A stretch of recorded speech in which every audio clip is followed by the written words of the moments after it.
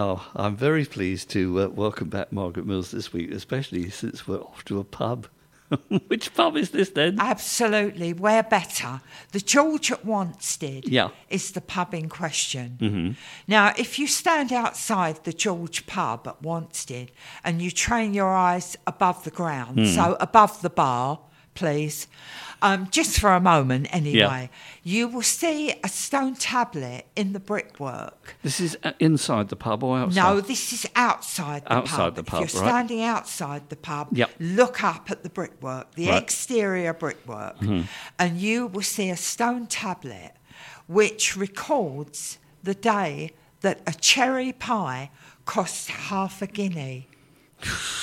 It also records a date of 1752, although we have to be a bit careful with that date because this stone commemorative tablet has been relettered a number of times over the years.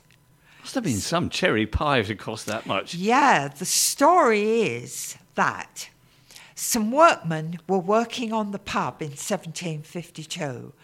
And as a prank, or maybe they drunk a little bit too much beer at lunchtime, they stole somebody's cherry pie.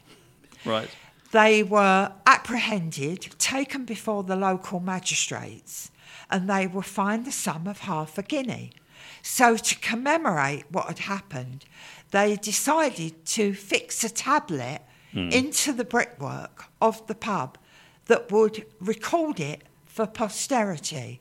Now, whether this legend is true, we don't know. But what we do know is that in the 18th century, Wanstead itself was very famous for cherry orchards. Oh, right. A lot of cherry orchards in the vicinity. We also know that different pubs in the area were famous for different types of pie. For example, a pigeon pie or a rabbit pie. So it may be that the George at Wanstead was famous for cherry pies. The pub that you see now, today, is not the original from 1752. Now, there's a surprise. It's recorded that there have been pubs on the site for hundreds of years. And as one pub was knocked down, so the stone tablet was retained and was fixed in the brickwork of the new pub that was built in its place.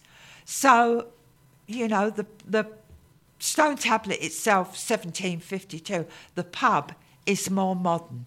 So what the real truth of the story is, we do not know. But it's interesting to speculate. Indeed it does. It is. Thank you very much indeed. Thank you. And next week, where are you off to? We're looking at the Buckhurst Hill man who challenged Queen Victoria. Right, okay. Thank you very much. Thanks, Scott.